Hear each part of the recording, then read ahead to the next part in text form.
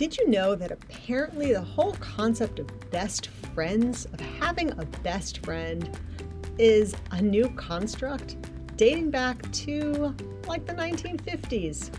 So interesting. Nevertheless, we need, desire, and crave human connection and the kind of intimate relationships that come with having a best friend.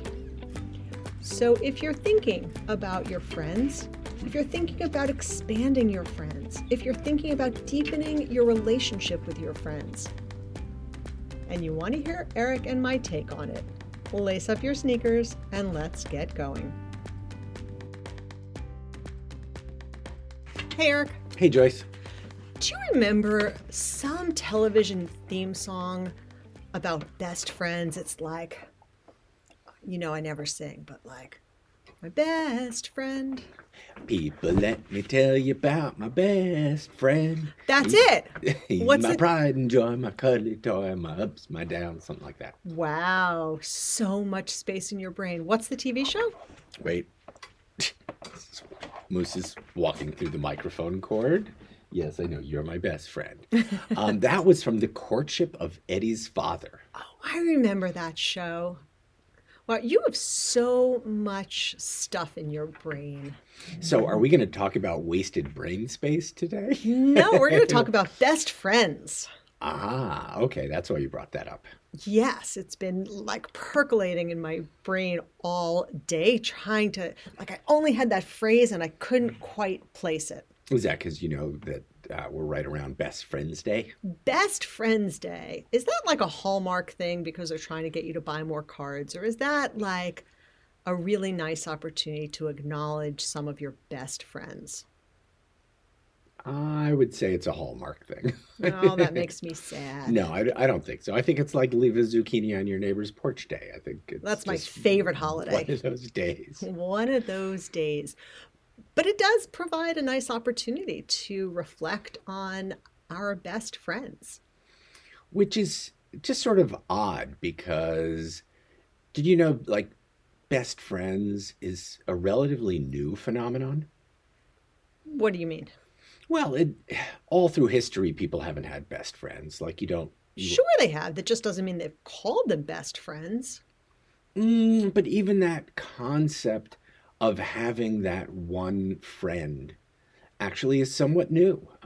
And when you think about it, what are you referring to? Like old time TV shows or old stories? That's sort of our interpretation of it. But looking at it, the concept of a best friend really started in like the 50s and 60s and has just sort of taken off from there. But by that, do you mean the phrase or I suppose the concept? But if you go back, right, you go back to the 1400s and Susanna, the courtesan from the 1400s, wouldn't she have had one person who was closest to her, that was her closest confidant and friend? Well, or no? No. According to research that I found, Susanna, was that her name? Yep. Would have had a cadre of close and dear friends and would, in all likelihood, not have termed or labeled one of them her best friend. Then who would be the maid of honor at her wedding? Her sister. Just to keep the family strife low.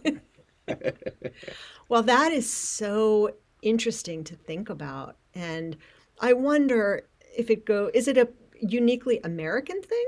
An American construct? Did your research show anything around that? I did not run across that. I think it's by now it's certainly global, I would imagine, because, looking back, like it's been promulgated or just glorified somewhat in TV, like everyone from SpongeBob and Patrick, our best friends, Mary and Rhoda. Of course. From Mary Tyler Moore, going back in history. You should not have had to say Mary and Rhoda from Mary Tyler Moore. That's for our 3 millennial listeners. who probably still are Googling Mary Tyler Moore. uh, Turk and JD from Scrubs as well. And then, of course, The ultimate. Jenny, you're my best friend. That's my Forrest Gump impersonation. In case anybody couldn't tell. Forrest and Jenny. So you must mean that's a good Forrest Gump impersonation. So good. The best. Awesome. I don't know. I kind of feel like this idea, now that we're talking about it, about having a best friend, rather than this deep and rich community, feels uniquely American and not in a good way. Now I'm like anti-best friends day. Well, even if you poll people now, they've asked people and all that. Most Americans will report that they don't have a best friend. They'll have, again, a cohort or a couple of very, very dear friends. Because by definition, identifying a best friend means that you got to sort of rank your friends. Ooh, on the Eric scale. You're going to create a new scale, the best friend scale? Yeah, I'll create a best friend scale. So on one end is the guy I know from the gas station. That's Do you know his low, name? we're friendly. Sure. Okay, so in order to be even on the friend scale, it has to be somebody with whom you exchange pleasantries or brief conversation on a regular basis, and you must know their name. Is that to get them on the friend scale? I'm not even sure you have to know their name because I'm getting pretty bad at remembering names these days, but okay. And then on the best friends scale, it goes up to, I really have two very, very dear friends. So that's where it goes. Well, but how do you define the top of the best friends scale? You just said you're creating a scale, so you can't do like the guy at the gas station and my two special friends. Yeah, that's the way it goes. Is there value in ranking your friends? Oh yeah, I keep a scorecard. No, I'm serious. I mean that is a serious question. Oh, you just went from 7 to 8. Sorry. Or 8 to 7. Not coming to my party. You went from 7 to 9. Wait, isn't 9 good? Oh, 9 is bad. 9 is bad. 1 is best. Well, usually on scales, the top. Number 1. Who's number 1? Your number 1 best friend. So, yeah. Yeah, I keep a chart. It's one of those things with like little magnets. So I put their names on magnets so I can move them around whenever I need to. So I'm in the midst of planning your 60th birthday party. It would be super helpful if you shared that chart with me and I'm figuring I'll invite everybody who's ranked from 5 and above. Does that sound about right? Well, my birthday's, I guess, just about a month away. Things could change. Subject to change. All right, well, let me. If anybody really thinks I'm being serious, I'm not. I don't have a chart.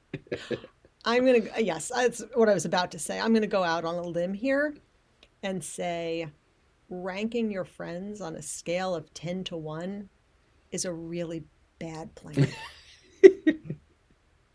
Well, one of the things that I think really, I don't know if it limits or it makes it hard to have one best friend is that different friends can supply different needs or benefits. I don't know if that, just different attributes. Let me try it differently. Yes. You connect with different people in different ways, and the idea of satisfying all of your friendship and connection and emotional needs with one person is a fallacy.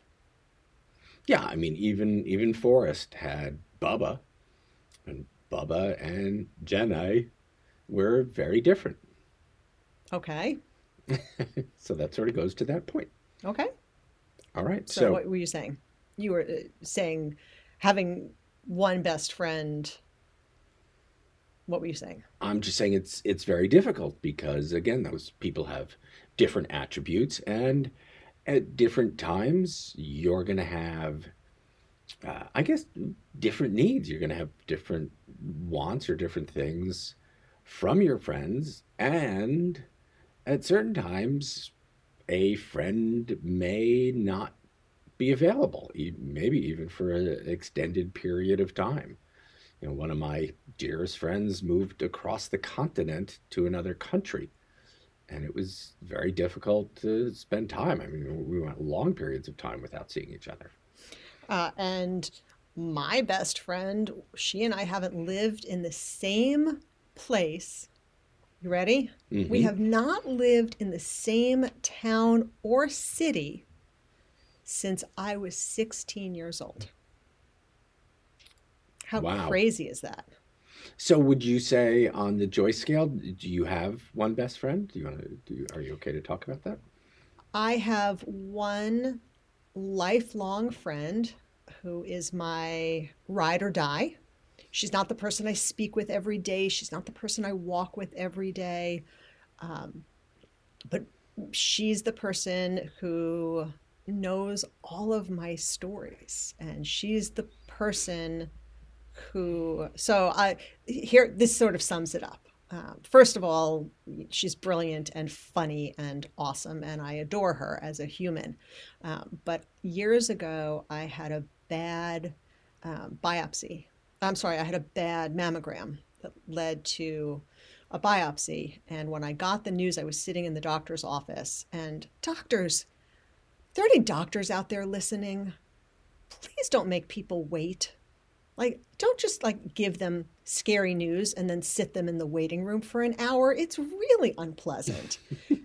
And out of everybody on the planet, of course, she was the person I reached out to sort of get me through that time.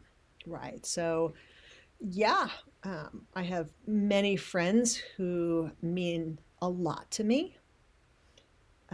But I would say, when push comes to shove, there's that lifelong friend. And I consider myself incredibly lucky to have her. Well, that goes to something we were talking about before the podcast, which you've said several times, lifelong. And I think in order for there to be a best friend or even a top of the scale, that's something that takes time. Would you agree with that? Yes and no. Okay. I'll give you a yes and a no. I think those kind of depth of relationships definitely take time. But I remember a story that you will remember. So I have another really dear friend who I haven't seen in years because we don't live near each other. We've both been raising up our kids and busy lives and all the things. Uh, and I still consider her one of my best friends, despite the fact that at this point maybe I speak with her twice a year. And she became a best friend. I'm sort of using air quotes. She became a dear close friend practically instantly, and you found her for me. I know exactly who you're talking about. So we, in our first business, were at a trade show, and it was our first trade show in the pet industry. So for those who don't know our crazy entrepreneurial story, Eric and I actually started our entrepreneurial journey in the pet industry, making organic dog treats, horse treats, and cat treats. And we were at our first trade show, and right before the show started, you kind of went to walk the aisles, and you were gone for, I don't know, maybe 20 minutes. And you came back and you said, I found you a friend. And I said, awesome. And you told me where the booth was. I don't know if you remember this part of the story. And I went to where this booth was. And in the booth was a very groovy girl wearing like black torn fishnet stockings and kind of super edgy. And I was like, well, she's cool, but I'm not sure she's like she's best friend material for me. And I came back and I was like, I met this woman. She seems nice, but like I didn't get that vibe from her. And you're like, no, that wasn't her. And I went back and I met the fantabulous Sue, and instantly, and that was oh my gosh, 25 years ago. And we helped to, I wouldn't say we introduced her to her husband, but we helped facilitate, I would say that. And it's actually his 70th birthday today. I don't know if you saw that on social Oh, media. I didn't see that. So, yes, I think sometimes you can feel that instant connection with people. All right. Well, I come to it from a little more cautionary tale perspective because sometimes I've become really fast friends with people and then it just like sort of flames out. I don't know if that's on me or on them, but it does seem like the people that I have the best relationships with have have been over time. I'm thinking one of my dear friends who locally who lives near us. I hated him at first. like I just sort of gave him side eye for probably at least a year. And over time, like we've just gotten to know each other. It goes a little bit to the Abraham Lincoln quote, which is, I don't like that man. I should get to know him better. So you never know once you actually get to know someone. But I think in general, it can often take time to develop that sort of best friend relationship. There's a lot that goes into it, for sure. It takes time, and then it takes work. It takes being willing to be vulnerable. And so you're talking about the Abraham Lincoln quote, and there's gosh, I might get this wrong, but there's a Benjamin Franklin story. Yep, it is a Benjamin Franklin story. And the gist of it is, or the lesson from this is that you have to let people help you in order to keep moving that relationship and that friendship along. So there are moments in our life, especially, again, I think it's a uniquely American thing where we're like, nope, I got this. I don't need anybody. I don't need anybody. I got this. I'm a cowboy. I'm a cowboy. I am self-sufficient. I don't need any help. But the reality is you have to let people in. You have to let people help you. And the research shows that when people help you, let me be really clear about this. When people help you, they like you better. Now, that doesn't mean leaning on people all the time and asking for endless favors. It has to be reciprocal. It has to feel not like a using kind of relationship. But the truth is, people like to help other people, which is a beautiful thing about human nature. Yeah, and it sort of goes to some of the characteristics I was thinking about, what makes someone a best friend. And again, this goes a little bit to the time, but if you're going to be vulnerable, if you're going to be, you're going to need some help, this person's going to have to be dependable. They're going to have to be trustworthy. They're going to have integrity. I think to some extent they're going to at least not be super high maintenance. I think it's really hard to have a high maintenance best friend. You're going to be giving a lot. So all of those things, and I think it can take some time to uncover whether that person truly is that person and whether you are sort of capable of being that person for that person. For that person. Some people, maybe you're not feeling it and you're not going to be there as much as they would like, or enough for them to consider you a best friend. So the element of reciprocity of friendship, is that kind of what you're alluding to? Yeah. You have to be a good friend to have a good friend. And we've had this conversation with our children over the years. Sometimes they've been, less engaged with their peers than they would like. And we've just sort of pointed out, like, you gotta get out there. And sometimes we would help them, such as the rafting trip that I set up for our son and some other dads. And we would go rafting every year and create those connections and friendships, and they really built from there. And sometimes we just encourage them to put themselves out there.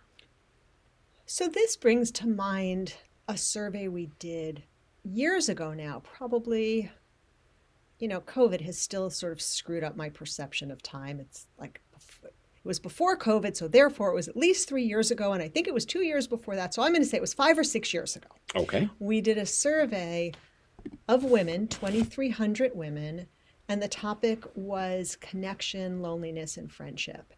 And what we heard from people is that many people are lonely. And I think, and I didn't pull the statistics before we started recording, but I think it was 12% said, I feel like I don't have a single real friend in the world, which is a shocking number. Mm.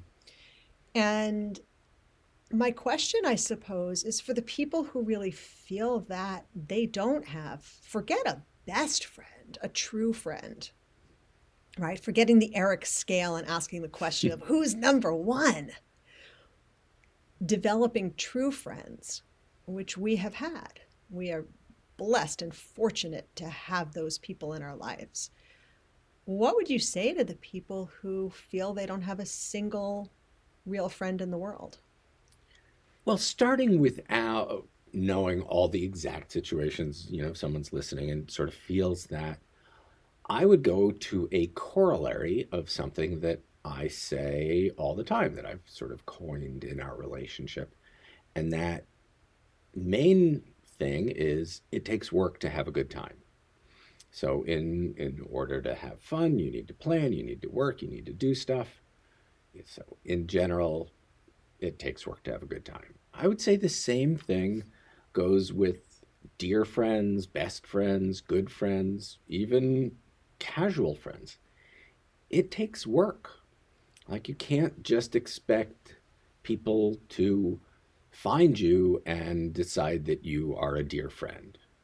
So it means picking up the phone, and even starting from scratch. It means putting yourself out there. It means going into situations where you're going to meet people, preferably with similar interests. I mean, that's a easy way to start. And putting yourself out there, making the effort, going first, which is what we often say, the phrase, if you meet someone new, or saying hi to them on the street, or even if you just sort of see this person, saying hi to them, being the first one to say hi when you're not quite sure how they're going to respond, or being the first one to say, hey, do you want to go for a walk on Tuesday? Be first. And that's work, and it's a little scary, but that's sort of what you need to do.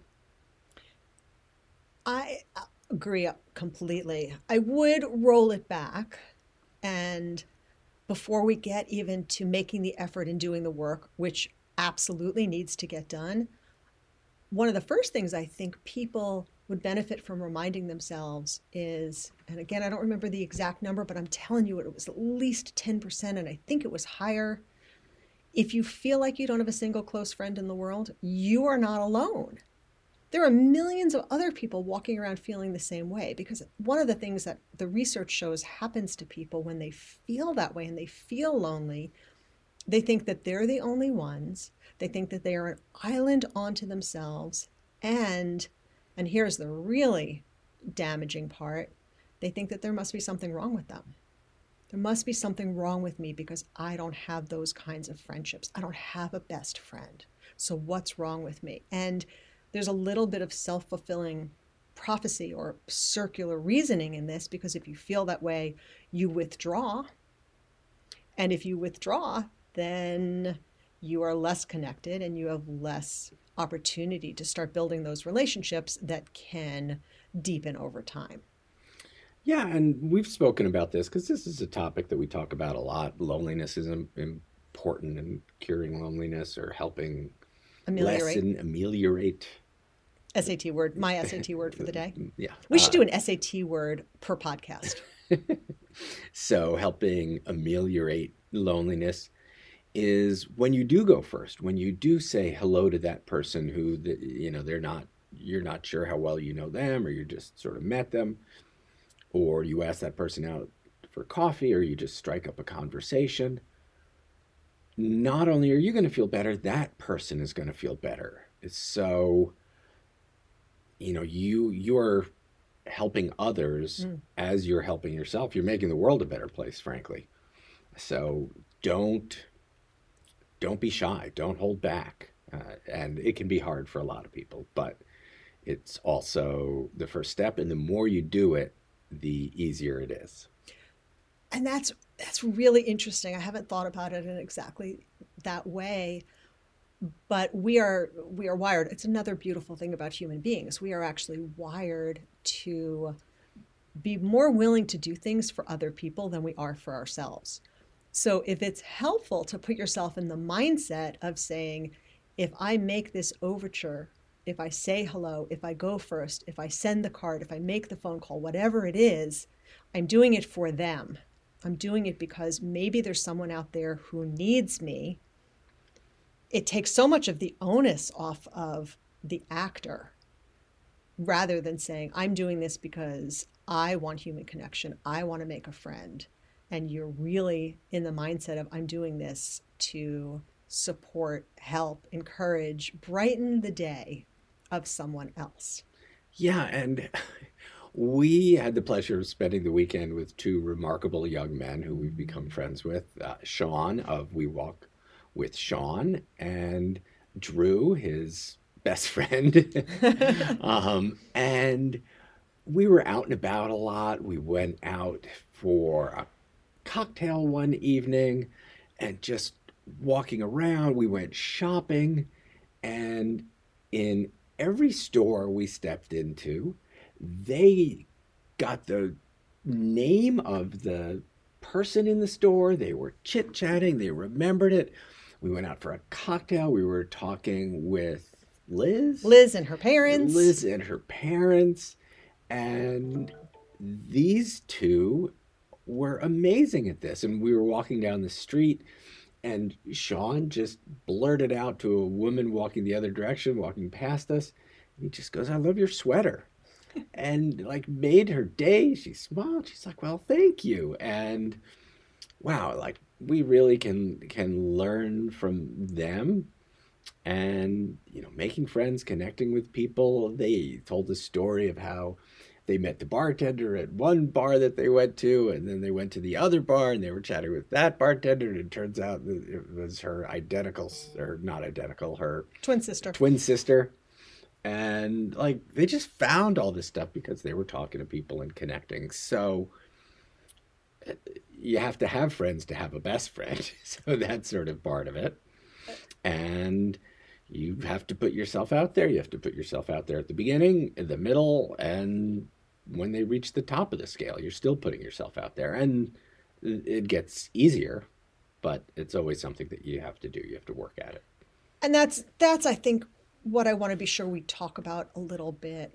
And I think we've alluded to it, but I want to be sure that perhaps we end on this topic, which is twofold. The first is making those initial connections, as you said, is mission critical to ultimately having a true dear friend or more, or your multiple best friends. Nurturing those relationships, it is a little bit like dating. You've got to kiss a lot of frogs, Absolutely. Not to use the tired cliche.